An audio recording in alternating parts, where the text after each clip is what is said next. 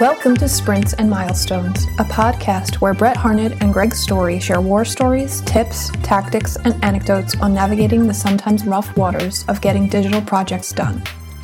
If you're leading projects and want some help and reassurance that you're doing the right things, you've downloaded the right podcast. Enjoy the show. This episode is sponsored by Team Gantt, a company I've been lucky enough to collaborate with for some time now. Team Gantt is an online project management platform that helps you to create intuitive and beautiful project plans. For more information and a free account, visit teamgantt.com. On with the show. So on our first episode, we introduced the topic of digital project management and how it applies to everyone. This week, we're jumping into these principles, starting with We Are Chaos Junkies. And I think, Brett, you've got one of the perfect stories to kind of kick this off. Yeah. So I think in my career as a project manager, I've worked on tons of projects and many of them were chaotic. And I don't necessarily always think of chaos as being a bad thing because I do consider myself to be kind of a chaos junkie because I know that I can jump in and solve problems. And if I can't fix them myself, I enjoy going to people and having conversations and having them help me solve problems. So I'm going to talk a little bit about a project that I was working on that actually was going really well until all of a sudden it just wasn't. And I think a lot of people can relate to this. So I had a client, they were, I would call them less than tech savvy. So that was always a challenge, right? Because they were people who didn't really understand the work that we were doing, which meant that they didn't understand why it took so long. They could sometimes not keep up with presentations.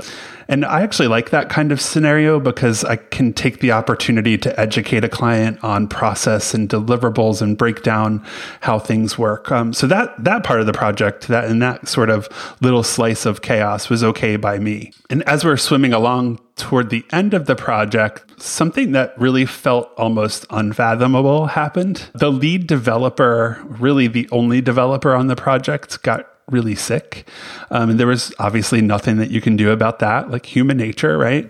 But it meant that he was going to be out of work for an extended period of time with no contact. So essentially, all of the files were left in one place, created by one person.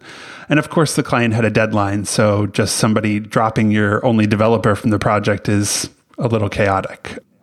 Well, they probably also don't understand how difficult it is to come, from behind, and look at another developer's work and just simply pick that up and stay on track. Absolutely. Right? I think, a lot of clients who are not tech savvy are not part of a process, which is many clients. They don't realize that, throwing another resource at a project isn't necessarily the solution to things. So, that added to that, you can't just plug and play. There's onboarding to be done when somebody new has to come into a project because not every developer works the same way. Right. So of course we had other developers on staff, but there were no backups because everyone else was booked on priority work. And that's the way that it goes when you're working with a small team. So it was up to me to find a freelancer. And the work was being done in Drupal, which was kind of new to me at the time. And I wasn't really sure what I was looking for, which was difficult. So I did have to pull in some people to help me to figure out how I was going to find the right person, how I was going to get this person onboarded when we did find them, and also how I was going to make sure that the person who was a complete unknown to me or anyone in my company, how they were going to actually do the work and if they were going to be accountable for it. So to me, that was a little scary. Like that was the chaos, right? Like, missing the person who I was really relying on, who was really good at his job, and then replacing that with a complete unknown entity. So I had to organize the chaos. So some of the things that I did there were, first, I had to let the clients know what had happened, and I was doing everything in my power to make sure that there were no issues. Obviously, they weren't happy, but they kind of had to comply. There was nothing else that we could do. There was no choice but for them to trust me and the rest of the team that we would fill that spot. So in order to make them feel comfortable with the chaos, I set up daily check-ins in the morning and at night. So I would check in with the team, figure out where tasks were so we could move things, and I could actually report back to the client so that they knew that we were doing the work. I found one developer on the team to take some time time to review the work done and to help onboard the new developer, because development is not my strong suit. I would never tell someone that, I can actually review code and know that something is quality. And that's important, knowing what you can and cannot vouch for in a situation like this, and calling in the people who can help, even at a minimal level, is important. We set up an internal ticketing system for the developer to log questions without exposing those questions to the client, because again, I wanted the clients to know, like, we had it, that it wasn't going to be a problem for them. So keeping some of that, the kind of like detailed confusion behind the curtain was important to me. And so then I paid much closer attention to tickets. I organized thoughts, made every task really as clear as it could be for this new person on the team. And I had questions coming in to me from the clients, from the new developer, from my boss about how things were going. So I knew that I had to put extra effort into make sure that everyone was comfortable, and that I was kind of like smoothing out the waves, or the giant tidal wave of confusion that was coming at me. And I know it could easily go off the rails, and that if it did go off the rails, it would pretty much be my fault, because I was the one who was really trying to organize and everything and kind of lead everyone to a goal. So I did everything I could to make the transition seamless, not only for our clients, but for the new freelancer to know that, I had his back too, thinking that if he sees that I trust him, he'll trust me and actually will be accountable for the work. In the end, we launched 3 days late, but I still considered that a win, given the giant gaping hole in the project that took a few days to fill. The dev came back 3 weeks after the project launched and was able to revisit the code to make some changes that were sort of up to his standard. So when he came back from his leave, everything was pretty much done, but he wanted to make sure that his sort of seal of approval was on it, which I felt like was a really nice way on his part to kind of like wrap everything up and ensure that that time where the team went through a ton of change and confusion and chaos, like he came back to smooth it over. And that worked out really well. Well, that's just a little chaos for you, right? Just a little. Given that you were able to launch just 3 days late, given everything that had to be set up, I've been in a similar situation before, and that's not easy. My college mentor, and a guy I took a lot of classes with, he and advertising, he would always say a client won't remember it's late as long as it's good. And I don't know about you, but I think to some degree that's true, but I feel like there are people out there that, they want you to stick to that schedule no matter what. So I'm kind of curious, having been in a similar situation, these clients in particular, were they empathetic at all to the situation? How did they respond to all this? Yeah. So they didn't respond the way that I think I personally would respond, which would be, oh my gosh, is he okay? Is everything going to be all right? It was more about like, okay, well, that happened, so how are we going to beat the deadline? So we didn't spend a lot of time on the, I hope so-and-so is all right kind of conversation. We focused more on talking about the solution to filling the gap and how we were going to be focused on resolving the issue, proceeding with the work, and making sure that we launched on time, or as close to on time as possible. So I was really clear about, this is going to create a delay for us. I'm really sorry.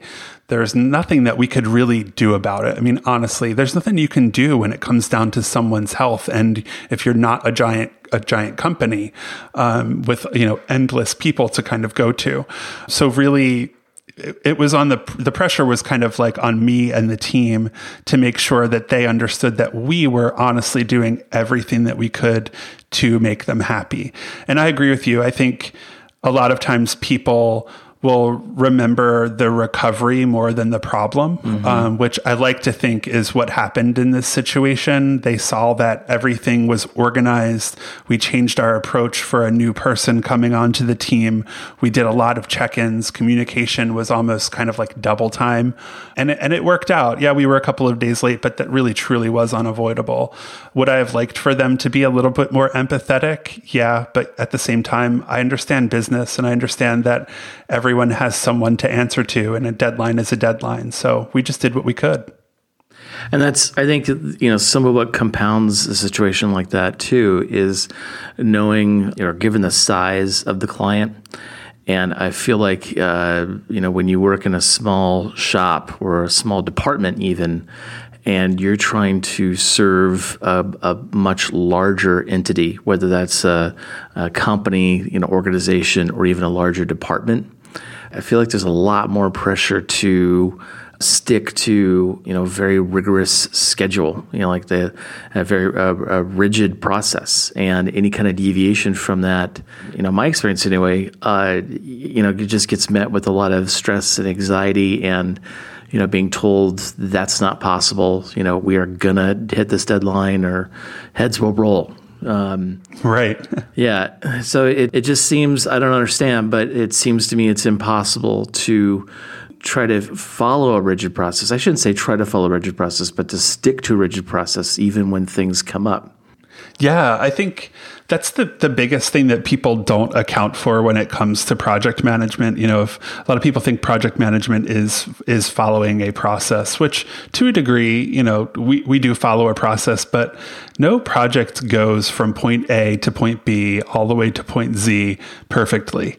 There's always going to be some kind of chaotic event that happens, whether it's someone leaving the project or the goals changing on the project or, whatever it might be. There are a number of things that can happen. And so it's good to have an idea of process and things that you can or should do, but imposing some kind of very strict structure to me is counterproductive. I'd much rather identify points where process can change or where you could talk about points where process could change, to be a little bit more proactive about that change rather than, not knowing what to do when this kind of chaotic event happens. I guess what I'm saying is no matter what you do, you have to be flexible or adaptable. It's not that we can't follow a book. It's just that we don't need to, because in digital specifically, we're expected to adapt as clients require it. Working in client services is a big part of that, but change occurs pretty often. So we just have to adapt to it. And I do feel like, there's a lot to be said about understanding practices and processes and then breaking them to make new ones or adapting them. The process I set up for check-ins works on smaller projects, and people actually like that, like checking in more often because they know what to expect in terms of daily communication. And that's what worked well in the scenario that I described. But yeah, I think really what all of this is meant to say is that a good digital project manager is going to keep trying to get a situation right by trying new approaches to everything from communications to deliverables and process until it feels like they finally got it right and it fits. I mean, there's some education that you can do, particularly with the type of client that I talked about, to get them to understand the process and how things are going to work. But it might not always stick. So you have to change course along the way. So we're comfortable, and I'm comfortable as a digital PM being in the thick of that chaos. And like I said before, sometimes, we like it because we know there isn't an issue we can't solve because we're chaos junkies. Right. Well, so to that point, there's two things that, since you and I have worked together that I've either put into practice or one of my design directors has. And the first is in my time at IBM running incubator projects, we learned after a season or two, cohort or two, that it was inevitable that the teams, no matter what, there was going to be a pivot. And it was a change, right? And we called it a pivot because it wasn't necessarily like the work was going to stop and we had to start all over again. It was just the fact that the direction we were going in had to take a slight left or right turn. Mm-hmm. So we ended up just telling the designers before these cohorts started that it was going to happen. And it wasn't so much a scare tactic. It was more of just trying to set expectations, not only with the designers, but also their stakeholders that they were working with. And, chaos ensued. It always does. And even when you make that change, it's probably the most chaotic because there's so many factors that you've got to address, to make sure that the team's still delivering on time. It's just that what they're delivering may change. And to that point, in my current role, I've got a number of design directors that work with me. And one of them met with all of her stakeholders, got them in a room, and they went through some exercises to kind of define what chaos could look like and kind of what their working agreement is with one another. So that it's almost like an emergency response system, so that when a problem arises, and that could be anything from, not getting approval for user research or at least not in time, right? And a lot of it has to do with time that, and an understanding and agreement that if one thing slips here, it has potentially that butterfly effect, right?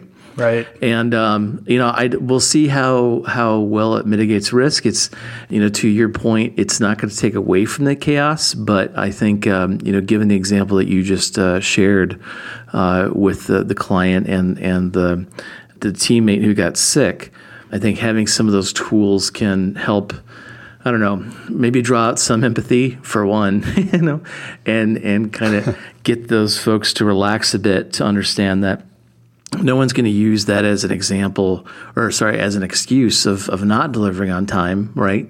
Right. That they should be able to, trust that you're still going to get the job done, and that you know how to navigate all that chaos that's erupting, all around.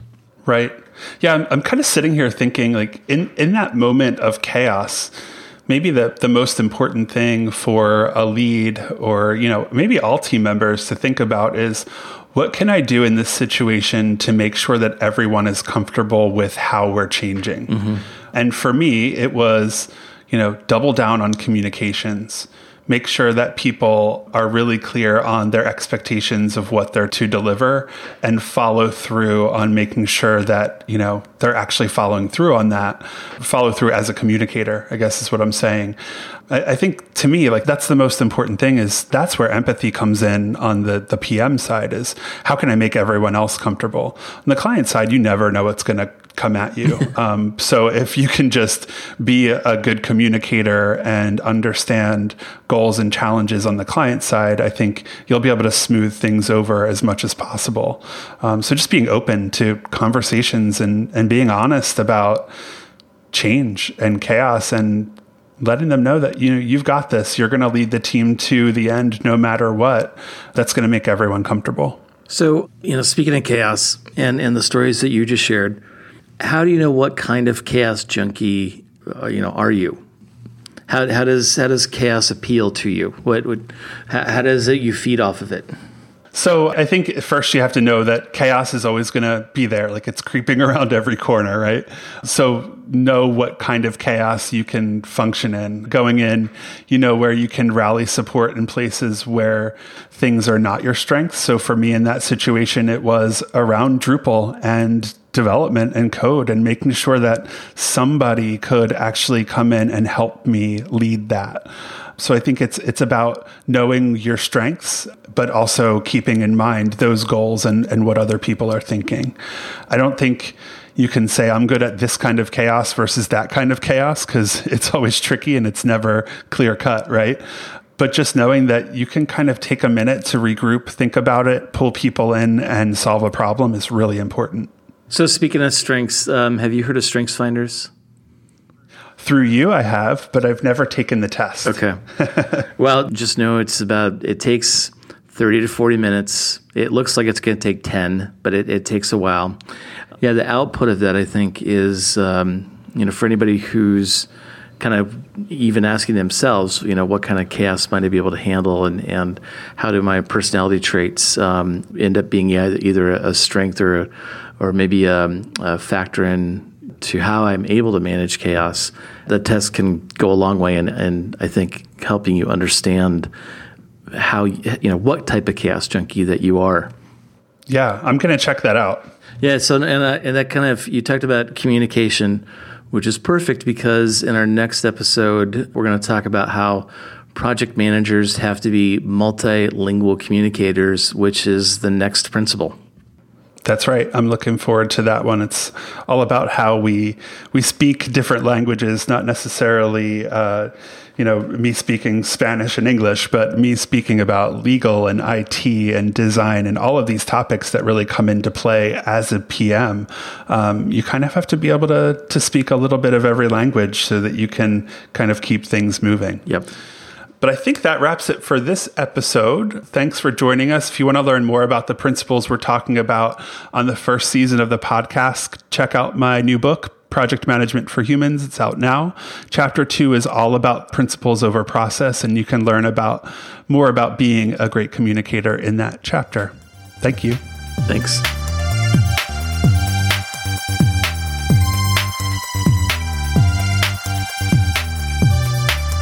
You sprinted to the end of this episode. Milestone complete. Thank you for listening. If you're looking for more resources on digital project management, check out Project Management for Humans by Brett Harned, which is available on Amazon.com or through Rosenfeld Media. And of course, don't forget to subscribe on iTunes and check out our show notes and more at sprintsandmilestones.com.